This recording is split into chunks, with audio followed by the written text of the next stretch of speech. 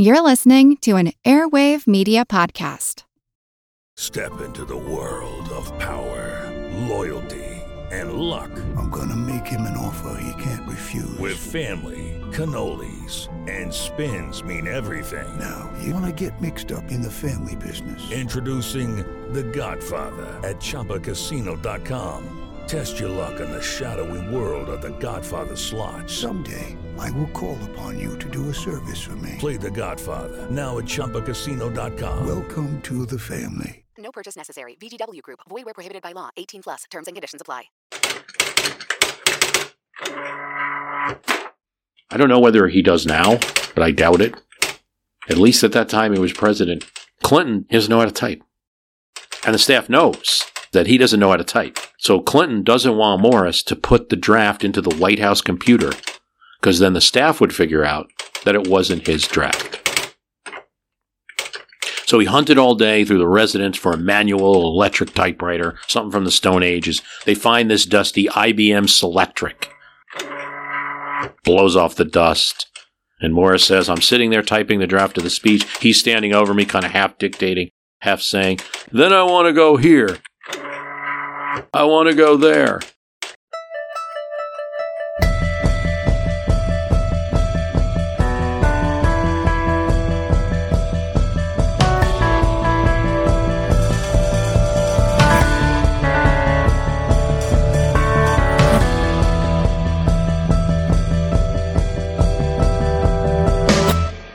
Something was wrong, and the advisors to the President of the United States knew it. They picked up on the little signals. He was arguing, finding fault with their proposals, and bringing up points that no one had discussed, kept referencing needing a centralized strategy. And there were silent but visible clues. Washington hands are like bloodhounds when it comes to picking up the scent of changes in political influence, and in a White House, that means access to the president and the president receiving and listening to your ideas. According to advisor George Stephanopoulos, the crib notes that fell out of Bill Clinton's folder during White House meetings more than once were signed. He's not just writing his own ideas, he's receiving them from someone else on a telephone call and writing them down. They were boldly inked. Stephanopoulos is looking at the strength of the squiggles for a sign. The notes usually had the most combative ideas. Then they'd notice when they were meeting with Bill Clinton, he'd leave and go to the study for a meeting with an anonymous caller. But the real telltale was when they spotted a yellow Post-it note by his phone that said, Charlie called.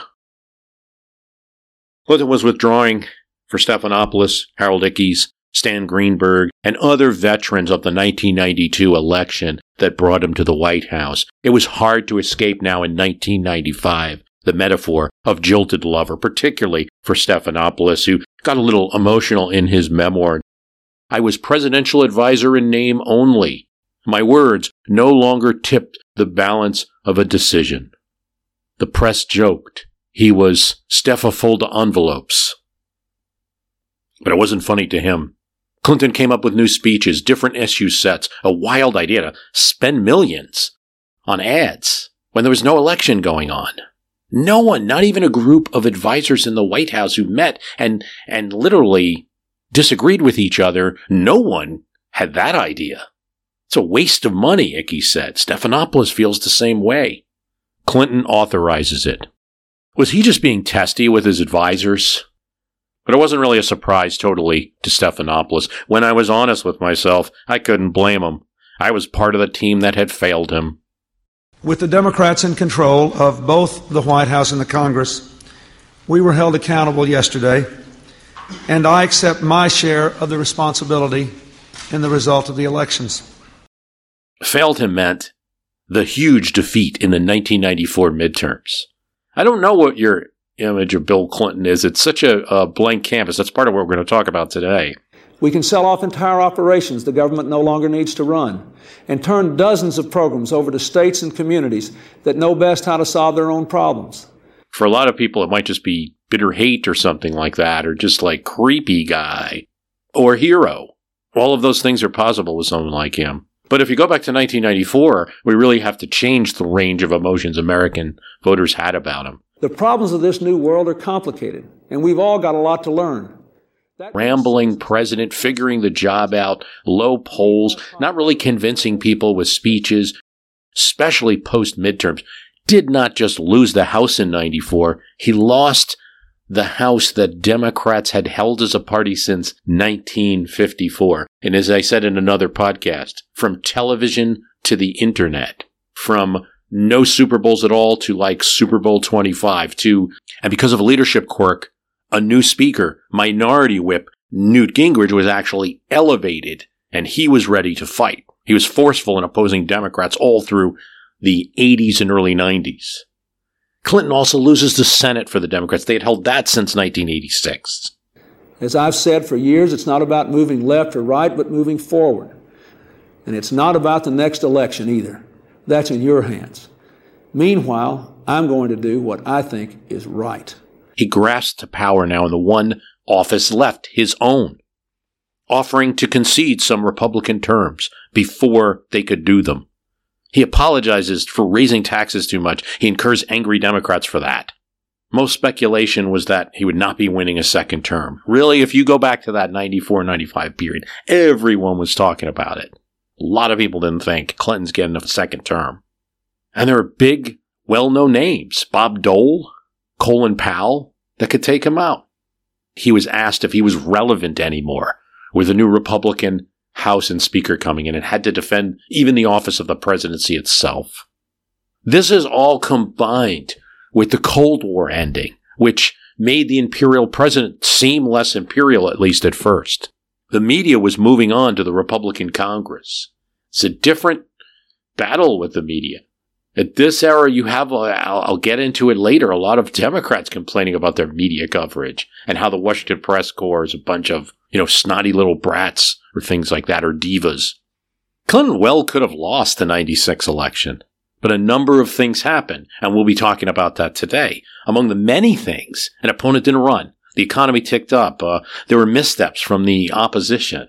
New issues came to the front. Clinton got to make a major speech that people really liked. Before the election, all of the media polls were wrong, I believe deliberately so. But among these other things, he changed his strategy and he brought in an old friend and didn't tell others about it. Yes, that Charlie on the Post-it note turned out to be Dick Morris. And he wasn't just some old Democratic hand. Morris had been working with Republicans recently, including Trent Lott, who at that time was the minority leader in the Senate for the Republicans. Now Clinton's taking his phone calls at night about political matters. Clinton and Morris had a history. Not always a good one. And now they're at it again. The same media firms are now saying that Trump's approval has crashed during the impeachment period and as a result of the riot, and that But politically, they were of like minds. In phone calls developing little phrases, takes on polls, scribbled notes, on-the-fly ideas, reckoning of the American voters' minds by two people who seemed, to a lot of outsiders, not to really care about what the content is, just how to get to 60%. That may or may not be true. That was a very wide perception at the time. Morris, with his pumping, non-stop voice on the phone, always confident, never was wrong in his opinion. So someone like a Clinton, highly intelligent, had to pick out where something was good and something was garbage. Here's what Bob Woodward said. Morris represented a side of Clinton that the president disliked in himself, the pragmatist who knew that a candidate needed to jockey and reposition himself to gain approval and win elections. But Clinton was always eager to be liked, and the attraction between Clinton and Morris was almost magnetic. Morris was this oddball political consultant, worked out of his house. We're talking about well before COVID. He didn't really spend a lot of time in Washington. He came from New York. He had helped elect Gerald Nadler, who was still a congressman, as his class president in Stuyvesant High School, New York City. Morris is one of those things that became very prominent in 70s, 80s, but particularly the 90s, the star consultant, although he did stay back a bit. The consultant, the one who can read the polls, the ones who can make politicians say things to get elected. In September 1994, right before that midterm election, Dick Morris is campaigning in Connecticut for a congressman. This congressman's a Democrat, and Morris is really working exclusively for Republicans at this time. But it's his hometown, his own congressman. So as a favor, he's offering his services. The phone rings. And as Morris describes it, they say, "It's the President of the United States on the phone." It had been some time since he had talked to Clinton, and he was trying to figure out how the Wilton, Connecticut Town Committee could vote on his friend's nomination for Congress. And Morris says, "I was being levitated out of this and lifted up to a cloud when the president called." He had had occasional contact, met him maybe 3 or 4 times a year in 93 and 94, but he had nothing to do with his 92 election. That was a whole different team. And increasingly, Clinton wasn't listening to what advice Morris was giving. As Morris said, Clinton was going off in a direction of working only with those Democrats, and we kind of fell out of touch. But when there's moments before Clinton comes on the phone, Morris reconstructs in his mind the sort of exercise that he has to go through when he's talking to Bill Clinton. He's very smart, Morris says. He's very sharp, quick. He doesn't want small talk. You gird up for it. And if in the first 5 minutes after you meet Clinton, you don't mention something that he's done wrong, you've lost him. He's bored by what he's doing right. Clinton comes on. "What do you think I should do about Haiti?" This is where there's a situation with presidential succession in Haiti and a usurpation of the presidential office. It's being negotiated. Might have to be an invasion. "Why?" Morris says. "What are you planning to do?" "Well, we were thinking about the possibility of an invasion." So Morris says to him, "You're invading the wrong damn island." Meaning Cuba. Talk to him in the first 30 seconds. You got to oppose what he's saying. Morris tells him the frank news. The 2 most important forces in American politics are racism and isolationism. And if you incur casualties in Haiti, you just offended both of those. It was a kind of perspective no one had told Clinton. Morris knew that he got through to Clinton a little, but maybe not enough. But still for him, it was like being in love. It's all of a sudden there's this aura of stardust around you and you're no longer a mortal human being. I hung up the phone. I had a lot of difficulty figuring out what the Wilton Town Committee was doing after that phone call. But Morris had come in late in the 1994 midterm. Clinton had a successful Mideast visit and then went out on the campaign trail. He has a conference call with Bill Clinton, Hillary Clinton. He says, "You got to do something unique. Stop trying to sell the big achievements. Sell the small ones. They'll believe those." Clinton kept saying, "If I tell them about all the jobs I've created, I tell them all the stuff I've done."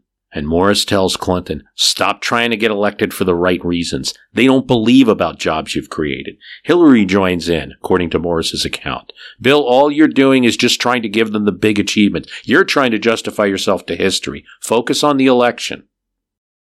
And then Morris says, Bill Clinton threw out the advice. And he calls a week before the election. "How do you think it's going to come out?" And I said, "You're going to lose the House and the Senate." "Senate I can understand. No way I'm going to lose the House."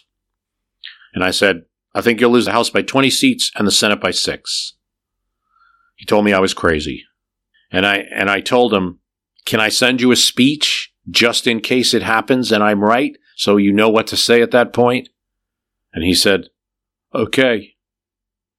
And then, the next thing, he was giving that speech after he'd lost both houses. Morris was now back in. He was a political advisor that could not just read a poll, but read into polls, said Mark White, the former Democratic governor of Texas. He was someone who felt that you could look at a few pages of the phone book. If there was one phone book for America, you could pull out one page and call people and get the opinion of America. You could find nuances in the language they use to describe stuff that might be secrets in what you should do in a campaign that the numbers may not tell you. But that leads politicians to wonder who uses services. Is he reading too much like a tarot card reader? And once you started him, you couldn't turn him off. Here was a small sausage of a man encased in a green suit with wide lapels, a wide floral tie, and a white collared shirt. His blow-dried pompadour and shiny leather briefcase gave him the look of a B-movie mob lawyer. But his outfit was offset by the flush of power on his pasty face.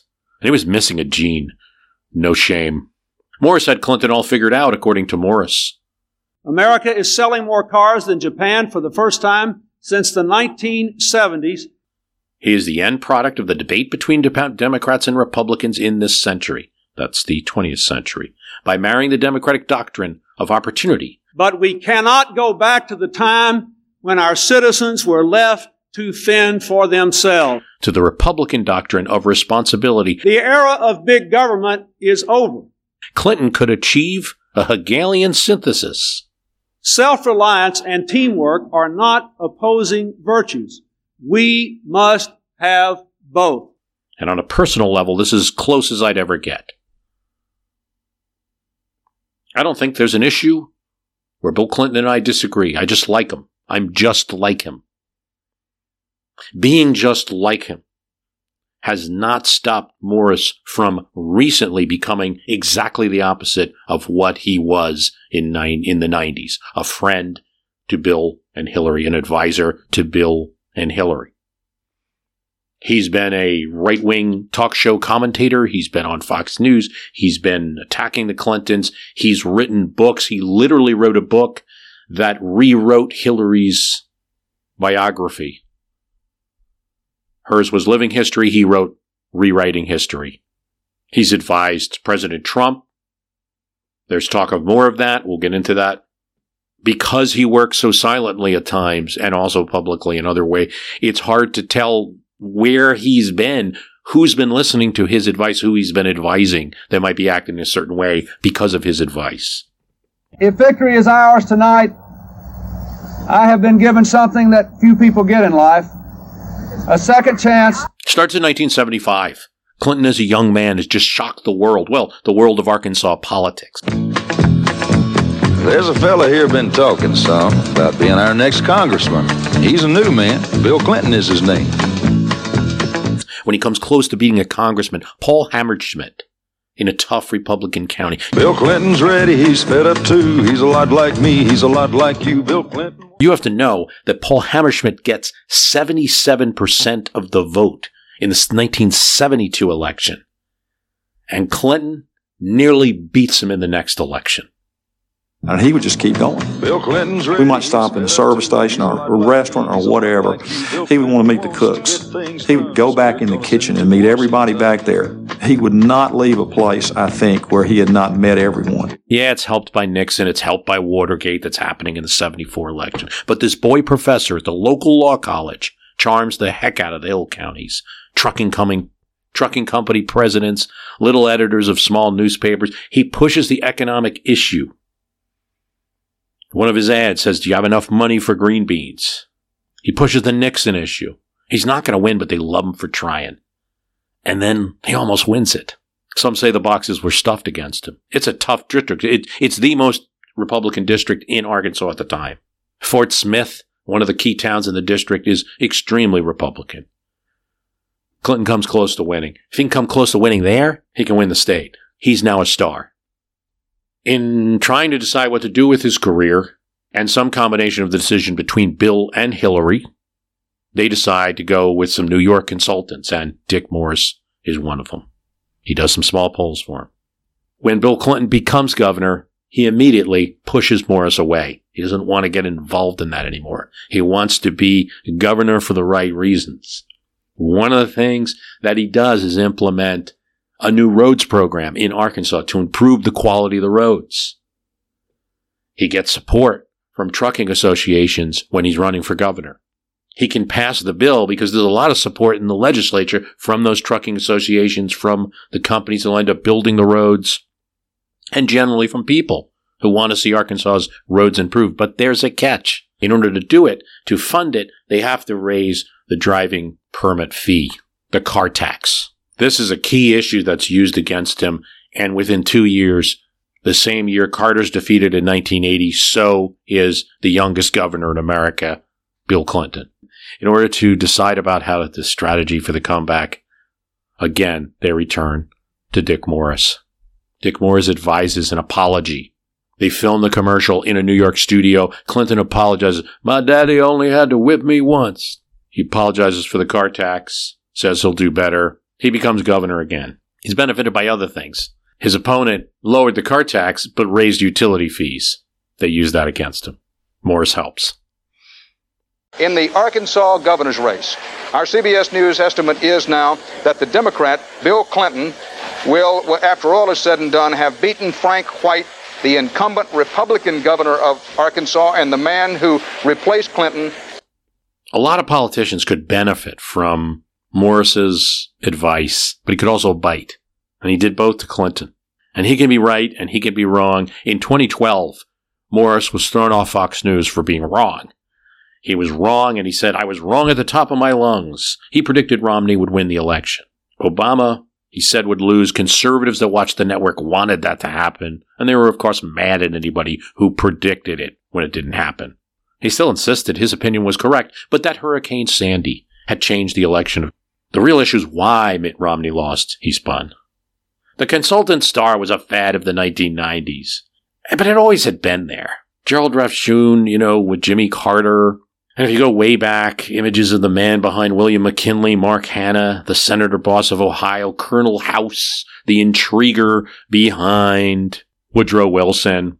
But a good historical comparison to someone like Dick Morris is probably like William Frank McCombs, the Princeton grad who, at just 30 years old, helped Woodrow Wilson get that Democratic nomination, even be a contender to become president, and became his campaign manager. He would then annoy everyone on the staff, everyone in the Democratic Party. He was an alcoholic. He would make a book attacking Woodrow Wilson, attacking his staff and Colonel House, making Woodrow Wilson president, take credit for his entire election, saying that Woodrow Wilson didn't even want to have the meeting that set him up for a presidential campaign, but that he insisted on driving him there. Another book about McCombs would call him President Maker. It's possible that McCombs was critical to Wilson. But once in office, Wilson gave him no position. McCombs would get a party position, but no position in the White House. And Wilson insists, with a stenographer present, before we proceed, I wish to be clear to you, I owe you nothing.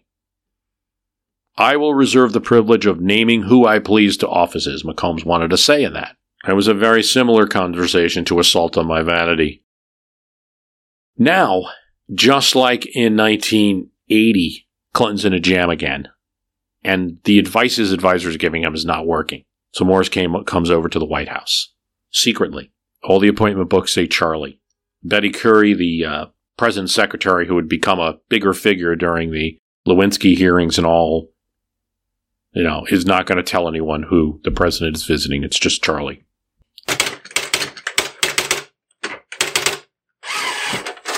I'd like you to work with me on the State of the Union today. And so, for a day, Morris comes over to the White House. And there's a thing to know about Clinton. I don't know whether he does now, but I doubt it. At least at that time he was president. He didn't type. He doesn't know how to type. And the staff knows, Morris says, that he doesn't know how to type. So Clinton doesn't want Morris to put the draft into the White House computer, because then the staff would figure out that it wasn't his draft. So he hunted all day through the residence for a manual electric typewriter, something from the Stone Ages. They find this dusty IBM Selectric, and some anonymous lugs it upstairs to his office, blows off the dust. And Morris says, I'm sitting there typing the draft of the speech. He's standing over me, kind of half dictating, half saying, then I want to go here. I want to go there. And I tried to put it into words, other words, what he was saying, or get his words.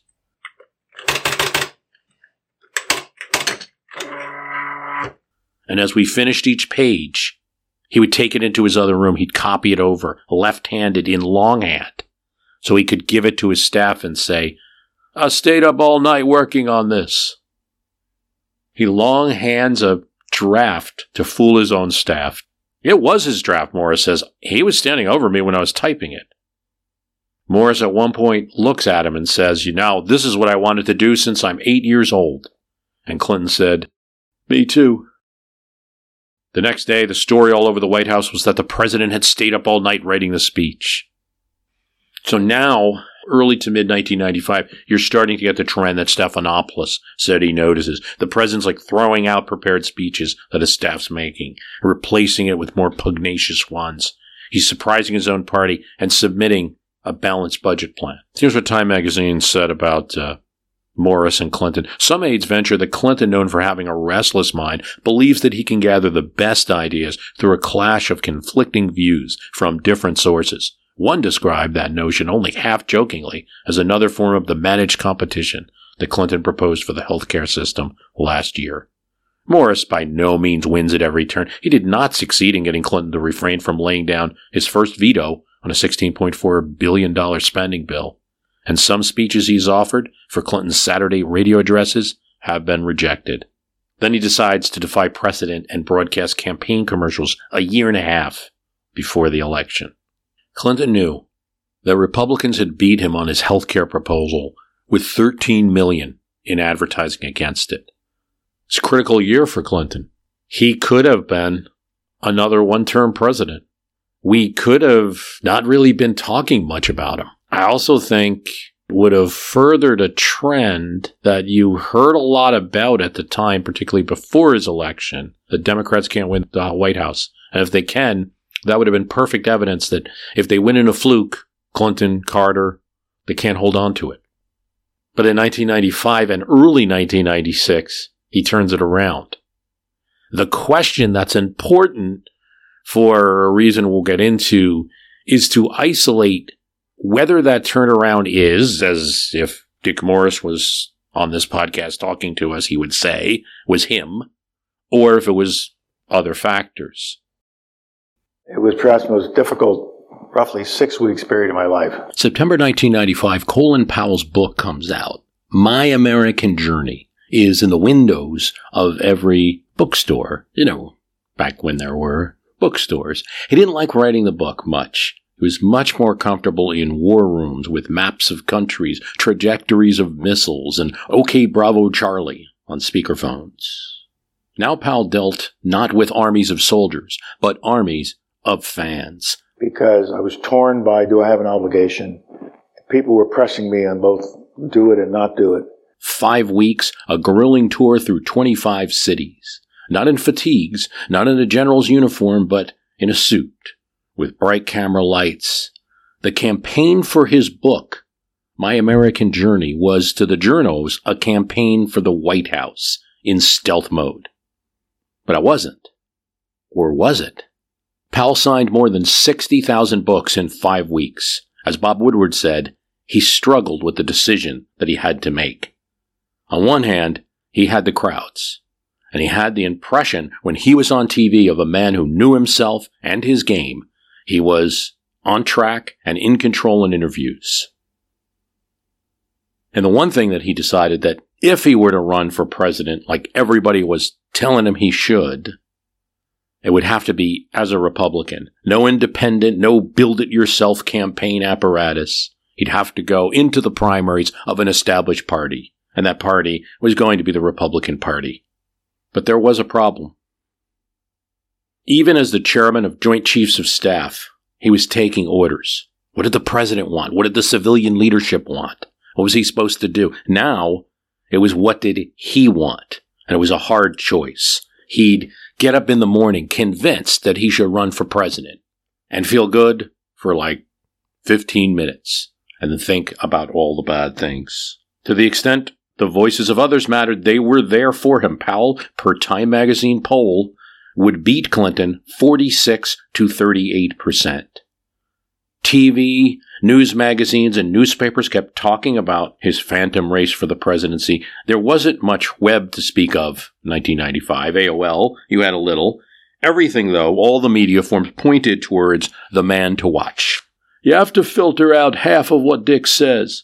Clinton tells his chief of staff, Leon Panetta, who is concerned about all the secret calls and the meetings. Now they're coming to him, Panetta, the staff, to ask, how do we implement these speeches that Clinton's making that are contradictory from what our policy has been? He can get wacky, Clinton said, but I want him in. This is the story of the one. As a maintenance engineer, he hears things differently. To the untrained ear, everything on his shop floor might sound fine, but he can hear gears grinding or a belt slipping. So he steps in to fix the problem at hand before it gets out of hand. And he knows Grainger's got the right product he needs to get the job done, which is music to his ears. Call, click Grainger.com, or just stop by. Grainger, for the ones who get it done. Panetta agreed. We can have him in, but he and the staff demanded that in meant in public, that he would be part of staff meetings. So it's important in assessing the influence of Dick Morris on Clinton's victory in 1996, or really in any consultant, is how much are they controlling the direction of everything? Is it just a little? And if the client is Bill Clinton, I wouldn't say that he's going to be anyone's puppets. Everyone said, Panetta, that the reason you beat George H.W. Bush in 92, among other things, was the process. The Bush campaign was not in sync with the Bush White House, and you were able to exploit those differences. We have to be different. Okay, so Morris would stop working from his house in Connecticut and go to Washington 3 or 4 days a week and integrate more with the staff. They'd have meetings. Still, Clinton's picked ideas for Morris continued to morph. Do we need big centralized bureaucracies in the information age? Often, we do not. He makes a speech against everybody else's suggestions in Warm Springs, Georgia, holy ground for Democrats, home of FDR, to challenge what could be said to be FDR's own ideas. FDR wouldn't have defended everything he did 50 years ago. For Panetta and for Stephanopoulos, the other aides, it was one of Morris's bad ideas that somehow got into the mix.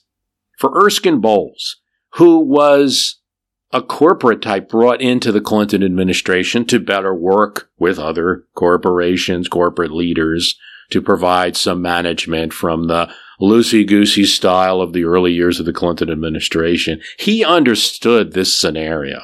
First of all, Bowles knew that Clinton just couldn't listen to the little cabal in the White House and get elected. That was one of the reasons Bowles himself was brought in.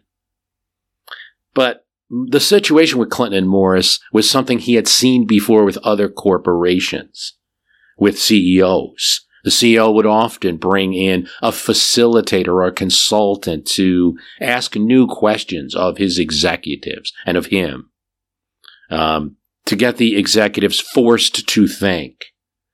And that would often help CEOs to be able to drive results and to expand the companies in new ways. But Bowles thought Morris was an example of a consultant going too far, which he had also seen, taking silence from the CEO, in this case Clinton, as yes, and going ahead with an idea. So now it would need more of a structure. With Bowles and Panetta talking to Clinton, they agreed on a structure. Morris would have meetings with Clinton, sure, but anytime there was a meeting without staff, then Gore and Panetta and Bowles and Ickes would meet without Morris with Clinton to follow up on those suggestions and to be sure that it was integrated into what they were doing on other fronts. And a dinner with Dick Morris and George Stephanopoulos was arranged. It didn't go too far to patch things up, but Morris suggested a great way they could work together if Stephanopoulos simply listened to him and be the tactician of Morris's plans. As Stephanopoulos described it, it would be just like basketball. I'll be the policy maker, and you, George, you'll be the guy under the basket. Colin Powell, normally seen in that green uniform with all of those bars, contrasted with a fumbling neophyte, clinging to the White House, and angering even his own party with his contradictions. Powell was Clinton's major problem in the election, or so you would think. And Powell didn't pose the deadline to decide soon. Now, an important counter to Powell in 1995, as we're gearing up for the 1996 election, is not just Clinton, now boosted by some advice from Morris, dropping poll numbers for the Republicans in Congress, the contract with America, Newt Gingrich, etc.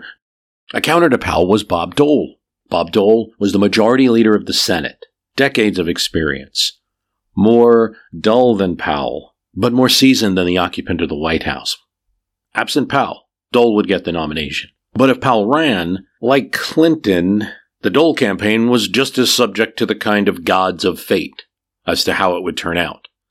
Scott Reed, running Dole's campaign, figured that they'd just back off. Attacking Powell would be foolish. They'd try to keep mainstream Republicans in. All of the senators that worked with Dole would probably stay with him. Significant governors in the Republican Party would back Dole in the primaries.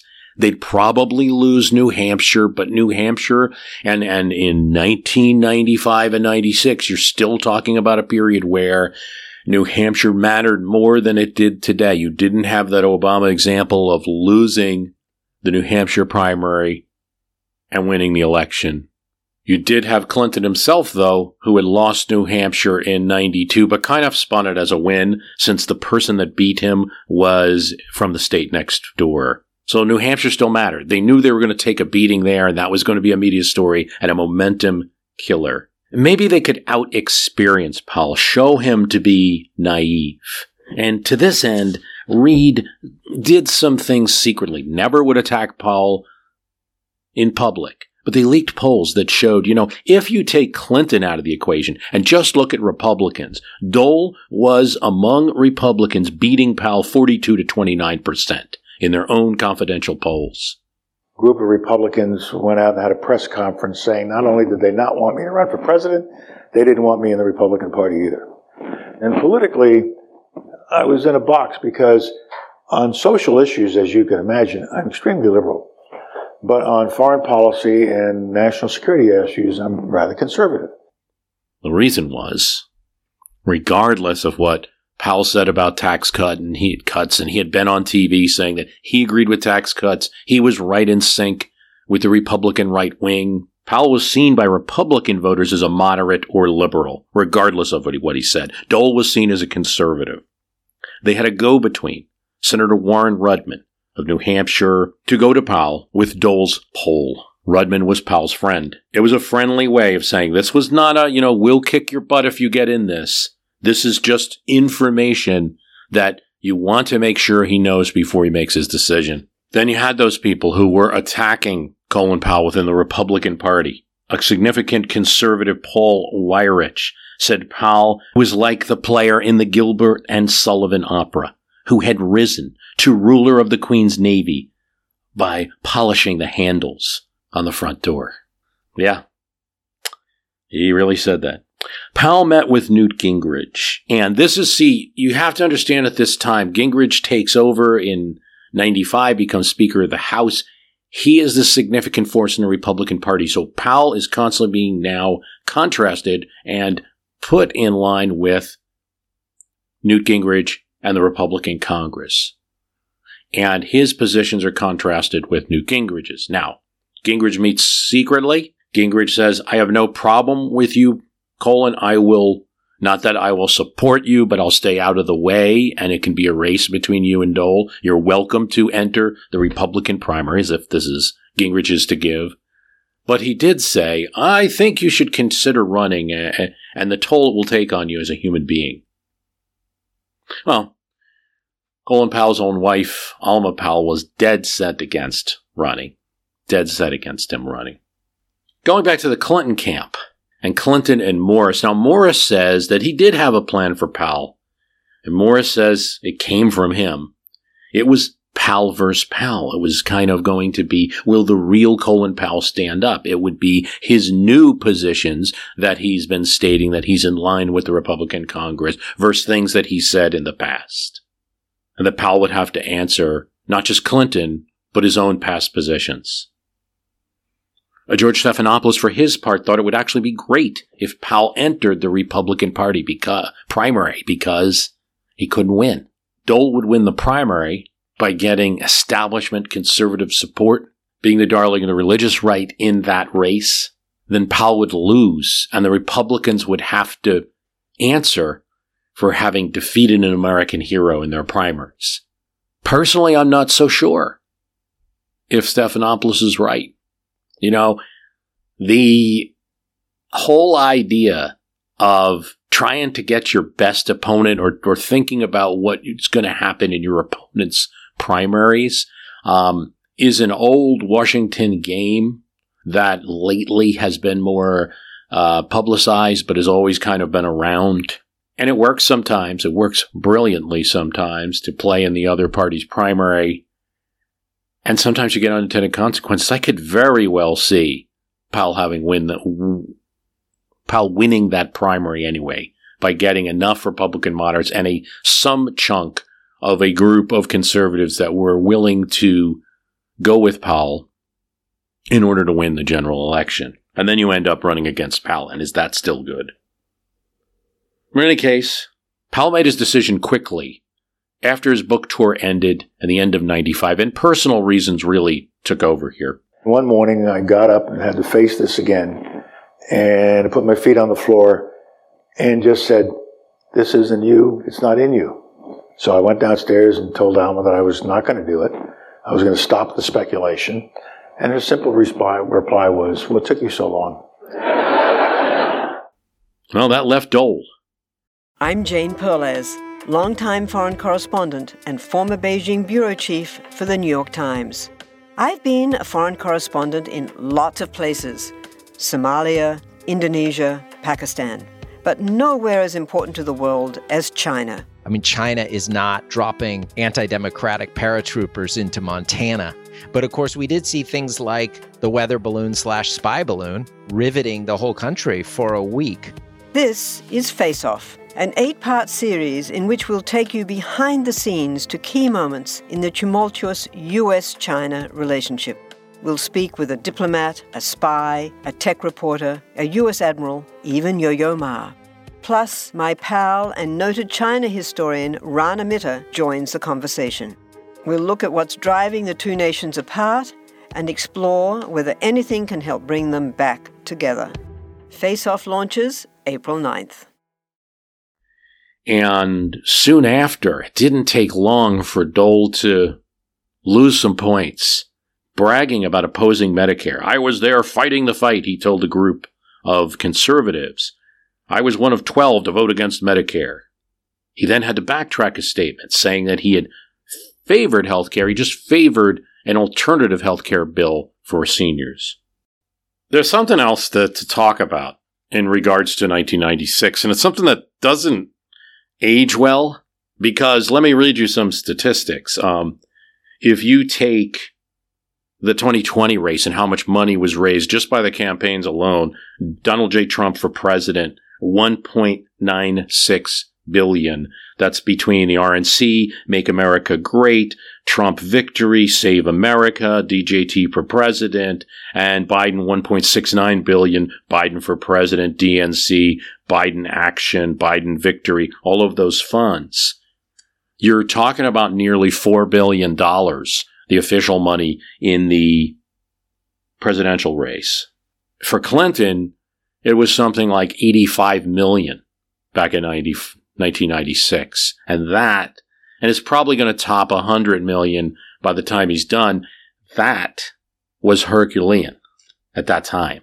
There is a limited internet. You're not going to get small money donors from internet until the 2004 campaign in any significant way. But Clinton maximized the technologies and the fundraising strategies that he had. He was fundraiser in chief. Here's what Bob Woodward says in his book. If I were to write a script for a movie about Clinton's victory in 1996, I would begin with a scene depicted in this book, the December 27th, 1994 breakfast between Clinton and Terry McAuliffe, the Democrats' key fundraiser. You'll know McAuliffe later became governor of Virginia. McAuliffe issues a guarantee. He could raise all the money Clinton needed for these early ads that Morris wanted. McAuliffe didn't like the idea of the early ads, but hey, I could raise that money, $80 million, if he could get access. Sir, I need to get people to see you. That meant, as Woodward described, thousands of quiet fundraising events under the guise of routine presidential outreach. Visits to the Oval Office from key fundraisers, coffees. Hello, gentlemen. Have your checks been proffered? Mr. Smith, I didn't get your check. Cream? Sugar? Rides on Air Force One? Sleepovers in the Lincoln bedroom? Clinton used the DNC to go around the normal rules. Soft money donations of $25,000, even $100,000 could be had if it was run through the DNC. And that's what he did. One fundraiser in Atlantic City set all records. $1 million for one appearance from the president. There were so many people, they couldn't even have the normal tables and chairs like they would in a normal fundraising dinner at that time. It was just rich people standing up. There were disagreements about how to spend that money. And we still can look back and have disagreements over the effect of that money. According to Morris, it was critical to put Clinton's poll numbers up by running ads in places like Illinois and Ohio and Minnesota and various Midwestern states about how cruel the Republicans were, mostly on the Medicare, Social Security issues. A little bit on guns. Yeah, attacking Bob Dole for wanting to repeal the assault weapons ban. That issue was more live then. I guess it's still a live issue, but it was certainly a swing issue then. There's something else, though, to say about all of this. Those efforts were not wholly invisible, and they are to this day embedded in the image of Bill Clinton and Hillary Clinton, just as Whitewater is. And the effect lasts. I mean, Clinton was seen as somebody who was selling the presidency. That fundraising that he did get out. You had Gore and the Buddhist temple story and things like that. Fundraising itself became an issue because they had to do so much to keep this strategy. Helped him, perhaps, in 96, change the long-term image. Now, it might be unfair in some ways. Candidates do just as much fundraising, even more now. But because of the new technology, they can get it through the internet. They can get it from small donations. They can get it from email solicitation. They no longer have to go to the contact. They still do, but they no longer have to make the entire presidency about coffees and rides on Air Force One. It's worthwhile talking about media in 95, because I think we think that a lot of the media and the way that it's configured now, like where you have this kind of mainstream and then you have an alternative, perhaps, social media, all these like alternative forms, and we think that's all new. But in the aftermath of the 1994 midterm, a lot of people were talking about a new form, which was talk show radio. Because 70% of radio talk show hosts were conservative. And they were able to get stories to drive what the media was covering. When Joycelyn Elders put forth a proposal to legalize marijuana, she was out. And that was fueled by talk shows. Tom Foley, the Speaker of the House, and Dan Rostenkowski, one of the most prominent members of the Democratic House, were both defeated in the 94 election. Talk show had a lot to do with it. In Tom Foley's home city of Spokane, there were 3 significant conservative talk shows constantly going at him. One of them, and asks him to answer allegations that he was a homosexual. The allegations were made at that day by that talk show host with no corroboration at all. He was married to the same woman for 24 years. But even in the mainstream media, it's a very common assertion to make, and it was made then too. Media has it in for the Democrats. They like Democrats. And I think you have a case to make, particularly with President Obama and some of the excitement about the first African-American president coming in and things like that. It's a little less so with Clinton. We're losing some of the history at the time. Look, this is what Jim Carville says. These media people think that they are the world. Paul Begala, another advisor to Clinton, says, the Washington press corps are so self-concerned that when George Stephanopoulos was moved from being the person giving the briefings to just advising the president, that was seen as the biggest emotion ever. George Condon of the Copley News Service, president of the White House Correspondents Association, told the Wall Street Journal earlier in 1995, a press corps that has been avoided and ignored and treated in a way that is Nixonian is not going to cut the president any breaks. Here's what the New York Times says. Why, for example, has there been so much unfavorable coverage of the essentially harmless phenomenon of the president inviting several Hollywood stars to the White House? Nightline did a story on Clinton's relationship with Hollywood. So did CBS News morning and evening. The New York Times, Los Angeles Times, Wall Street Journal all put Clinton Hollywood stories on page 1. The reason could be, some suspect, is that the Washington press corps is upset about not being the stars as in Washington they should be. Here's the New York Times. Overall tone of press coverage of Clinton was about 30% more negative than it needed to be because of the animosity that it was felt towards Clinton and the people around him. The level of hostility in the press room was extraordinary. You have the story when Michael McCurry, press secretary, comes into the Oval Office and hands the president a big boxing glove. Who's it from? William Sapphire, sir. No, Clinton said. He called Hillary a congenital liar. This was true. Sapphire had called Hillary a congenital liar. Clinton got mad and through McCurry issued a response that if he were not president, he'd deliver an answer to Sapphire right on the bridge of his nose. It was a bad move. The public sided with William Sapphire against a president attacking the free press. Indeed, Sapphire strikes back having a field day on Meet the Press on Sunday morning. Host Tim Russert gives him a set of boxing gloves.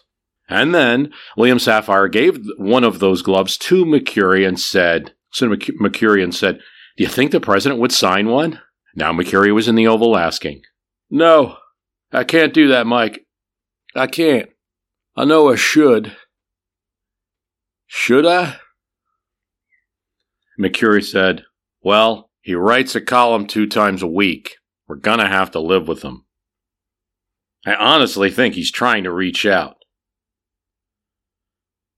No, I just can't play the game. The boxing glove was returned unsigned.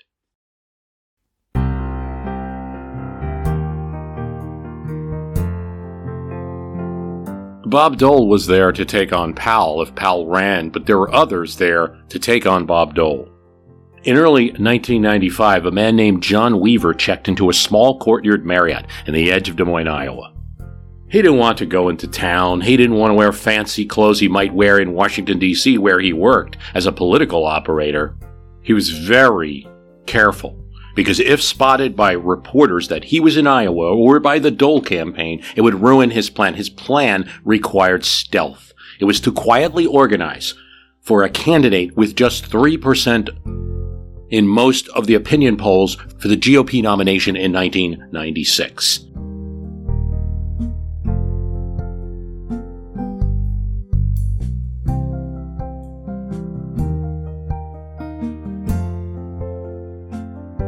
And that was for Phil Gramm, Texas Senator.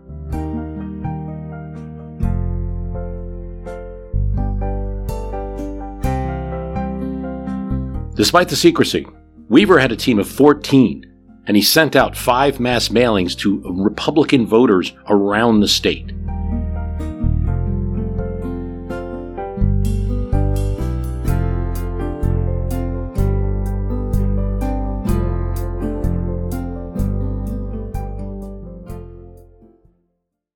And even in other states, and spent several $100,000. His goal was to win in a relatively obscure event, or one that had been obscure, maybe a little more focused in 1996, the Iowa straw poll. A weird event. For $25, anyone can vote. They didn't even have to be from the state of Iowa. So the better organizer could get more people there, better name recognition, and win. Dole knew all about it because in 1988 he had done it to George W. Bush, and George W. Bush had done it to Ronald Reagan. Weaver and his volunteers made 40,000 phone calls to out-conservative the conservative candidate Dole. Dole's campaign was a little more complacent, but also had another factor. They couldn't win too big in the straw poll. They figured they'd get about 3,000 voters there. If they won too big, it would set up expectations for the Iowa caucus later, and if Dole didn't meet them, the negative stories would come out. Graham was exploiting this gap. Through Weaver's organization, Graham's people showed up. Dole's people did, but not overwhelmingly so, maybe about 3/4 of what they planned. Dole gets up to speak, and he can tell when he's giving out his good lines. The Dole supporters are not in the audience, not the way they were in 1988. The Dole people actually whisk him away to a hotel, and it turns out Dole gets not 3,000, but 2,582 votes in the Iowa straw poll. And Phil Graham gets 2,582. No joke. It's the exact same amount, an absolute tie. But Dole knew the truth. It was a fumble, exactly what everyone was waiting for from the front runner in the race. A tie with Graham was a win for Graham. He did his best spin. I even seen a few people from Iowa there last night voting. But it hurt. Already in 1995, Dole had a loss. It wasn't just Phil Graham, though. Pat Buchanan was in the race. The commentator, former Nixon aide, columnist. Pat Buchanan liked Phil Graham. But he was running his own campaign, not supporting Graham's. And he got 18% in that straw poll. He was no nonsense, and Buchanan didn't care who he offended. He told Bob Woodward, I didn't divide the party. I just exploited the divisions in the party about him running against Bush in 92, where he came in a strong second in New Hampshire against the sitting president. Nobody cares what the Republican elders think anymore. It's about the voters. And Buchanan's new issue in 1996 was trade. He pointed out how the median income of the average worker had gone down 20%, while the people who write books or do talk shows like me have gone up. Let me tell you, he told Bob Woodward, economic nationalism is coming to Europe and it's coming to the United States. Prescient words as we look at our politics today, and Buchanan goes on to beat Bob Dole in a New Hampshire primary. Doesn't get much farther, but does have that moment. A moment that he said his old boss Nixon would be proud of.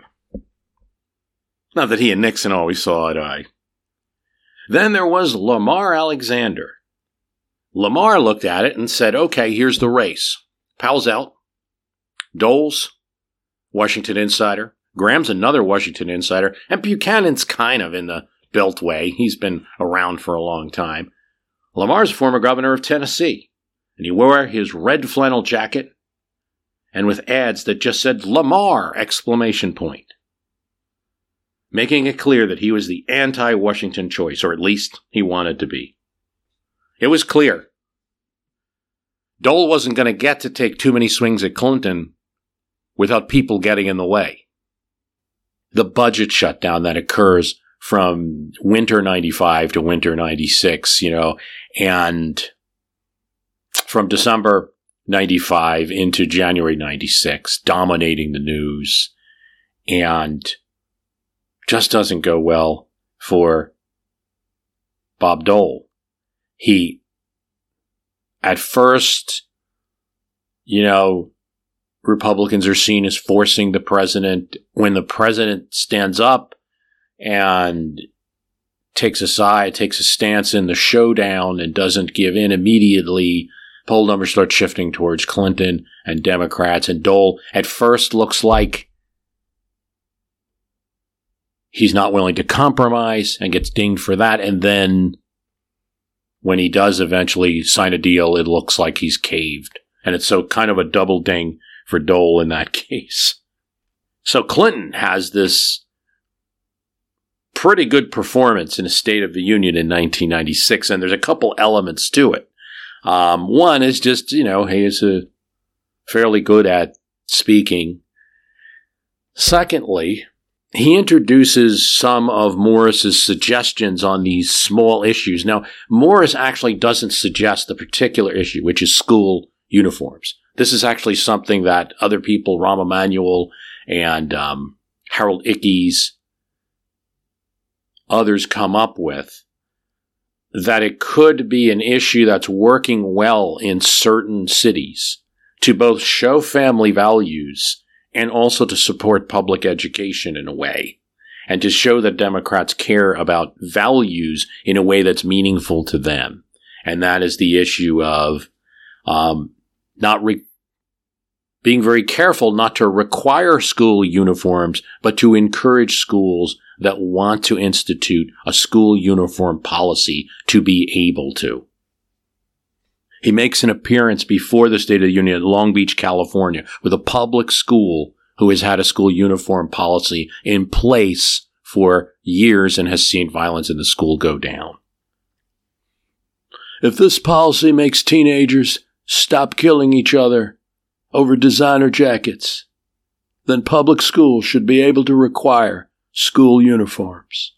It's something that certain school systems are trying. D.C. had over 20 schools that had school uniform policies. Pete Wilson, Republican governor, opposed to Clinton, governor of California, which, oddly enough, in 96 is going to be a key swing state. He's for school uniforms. Ed Koch, the mayor of New York, had proposed a school uniform pilot program in 1989 in New York City.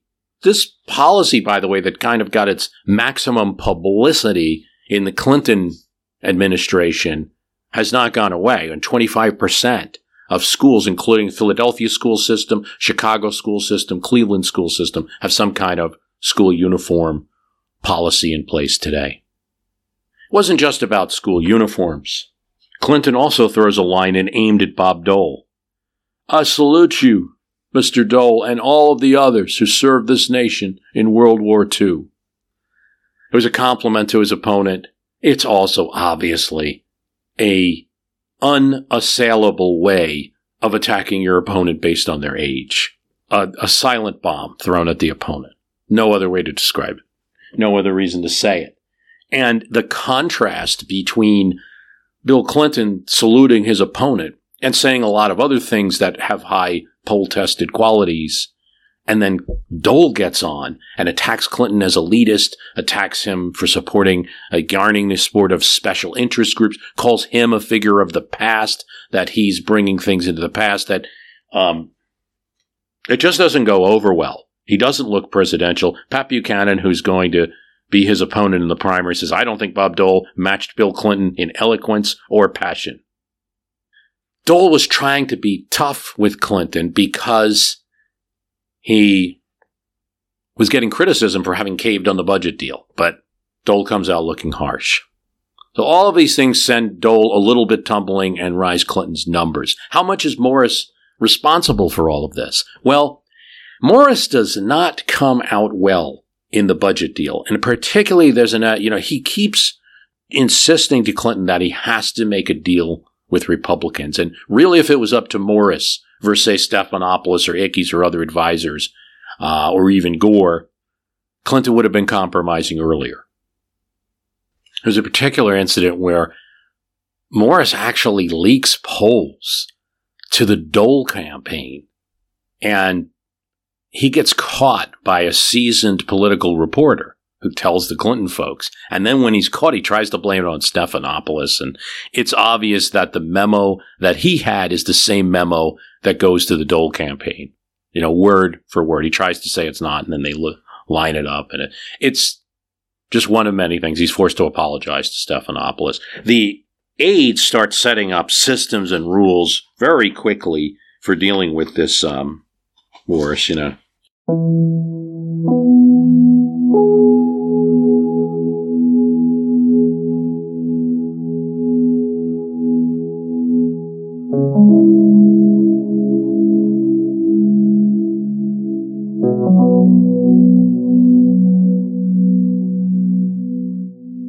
In any year, there's a lot that happens.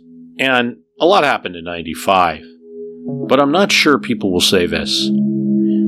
Not sure people will say It was a great year for music. This is how we do it. Montel Jordan. Kiss from a Rose by Seal. Hootie and the Blowfish, Hold Your Hand, and All I Want to Do, Sheryl Crow, were topping the charts.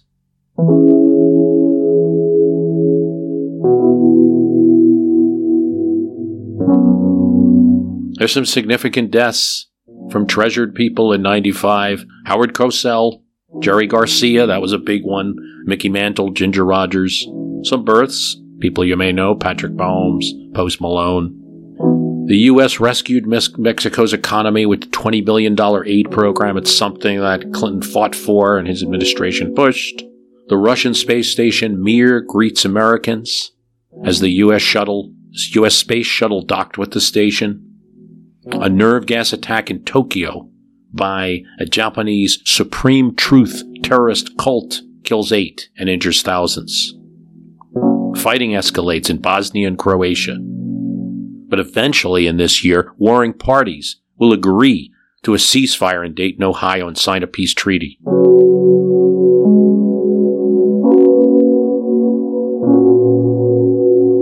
Israelis and Palestinians agree on transferring the West Bank to Arab control.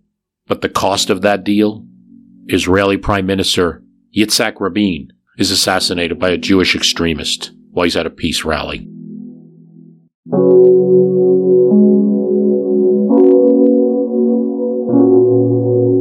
Probably, though, the significant event in America besides the Republican takeover of the House and Senate and Clinton's steps to adjust to that and their new proposals and programs is when a terrorist car bomb blows up the block-long Oklahoma City federal building and Timothy McVeigh, 27, is arrested.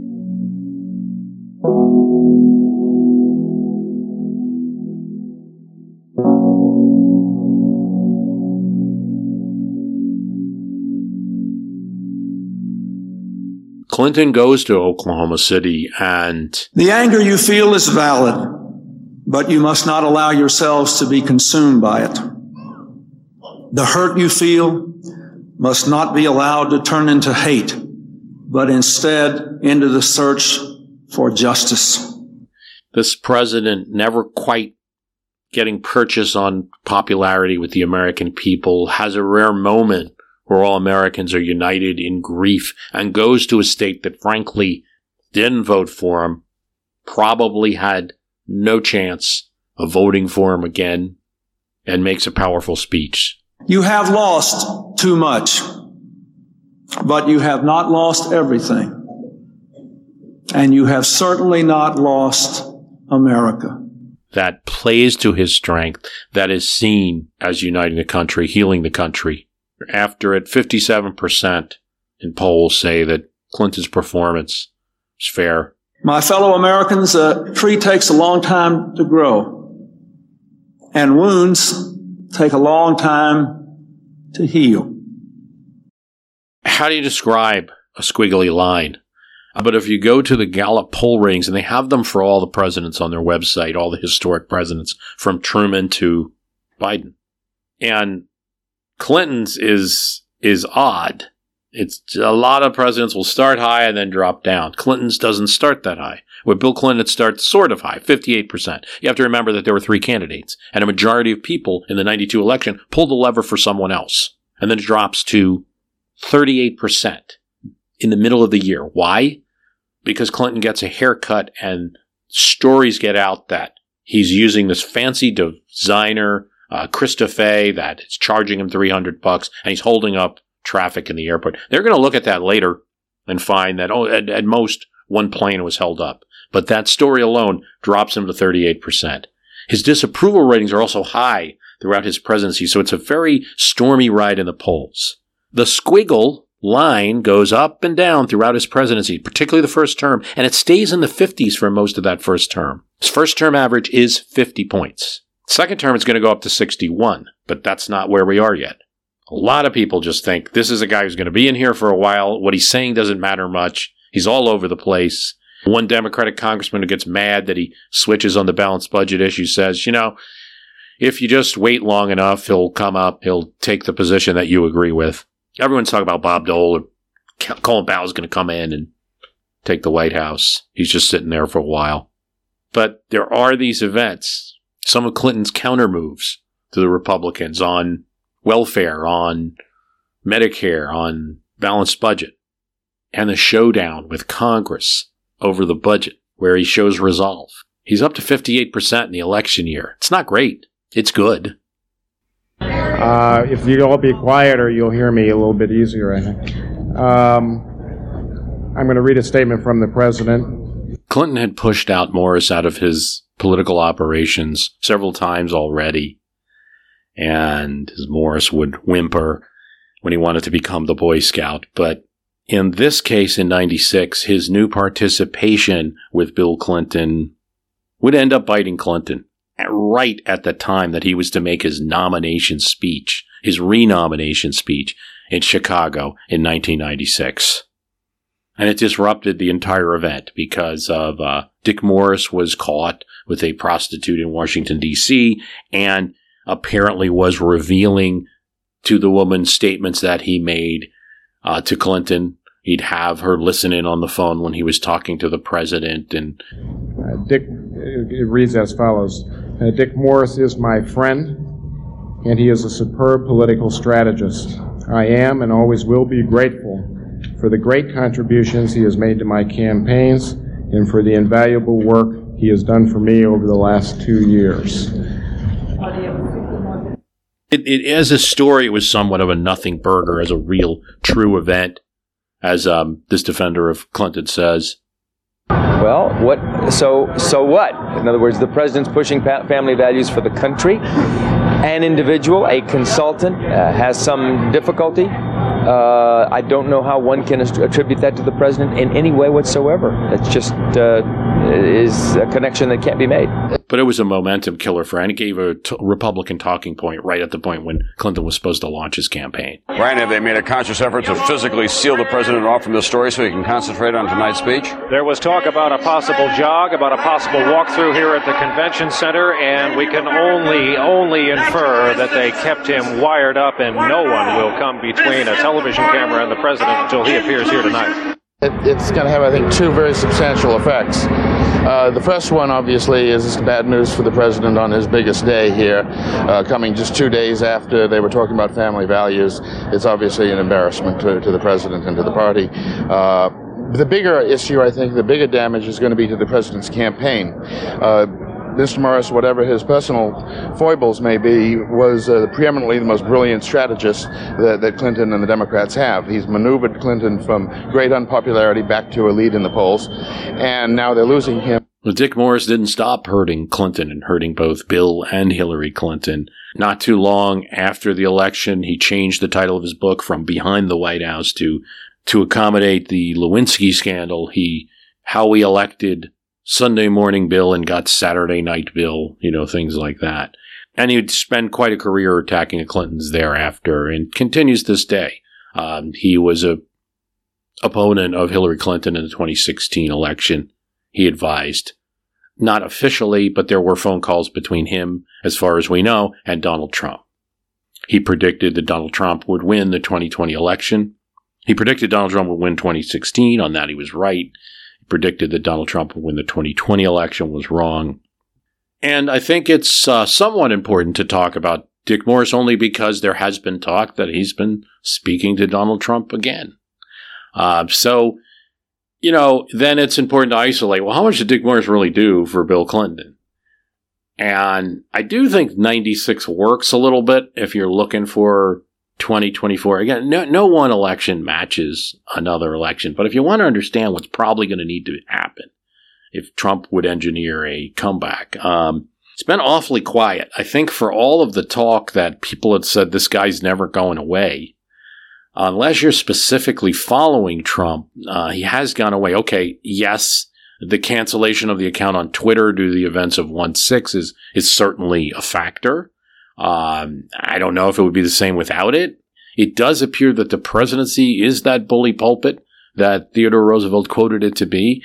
And you gain certain publicity points when you have the White House. And if you're one party or the other, you always want to have that presidency because you're going to have the focus of the country for some time. This shows it. We're really not spending a lot of time talking about a figure that we spent a lot of time talking about. So that's either a natural force or it's a strategy. And if it's a strategy, that's a pretty smart one if you're in that position. Keep quiet. Got the midterms coming, and you have ample time in the year 2023 to start talking. And one of the people that he could be listening to, or not, is Dick Morris. And if he is, well, the only thing I'll say is he'd need to have as good of a filter as Bill Clinton did and adjustable political skills as Bill Clinton did. And the ability to switch on issues, even issues that are important to him, and say things that may not always be his own opinion for it to work. That's an open question. Does he have those skills? Does he have that patience? That's an open question. I want to thank you for listening. The website's www.myhistorycanbeatupyourpolitics.com. We do have the Patreon, patreon.com/MHCBUYP. And if you like the program, please tell someone else about it. That helps. Thanks for listening. We all know how important it is to keep your eye on the money, and not just your own. Stay on top of the latest financial and market news with Yahoo Finance, a podcast that releases new episodes almost every day. You'll hear a brief overview of the biggest news in the financial world, all in 3 minutes or less, right after markets close. Check out Yahoo Finance wherever you get your podcasts. That's Yahoo Finance wherever you get your podcasts.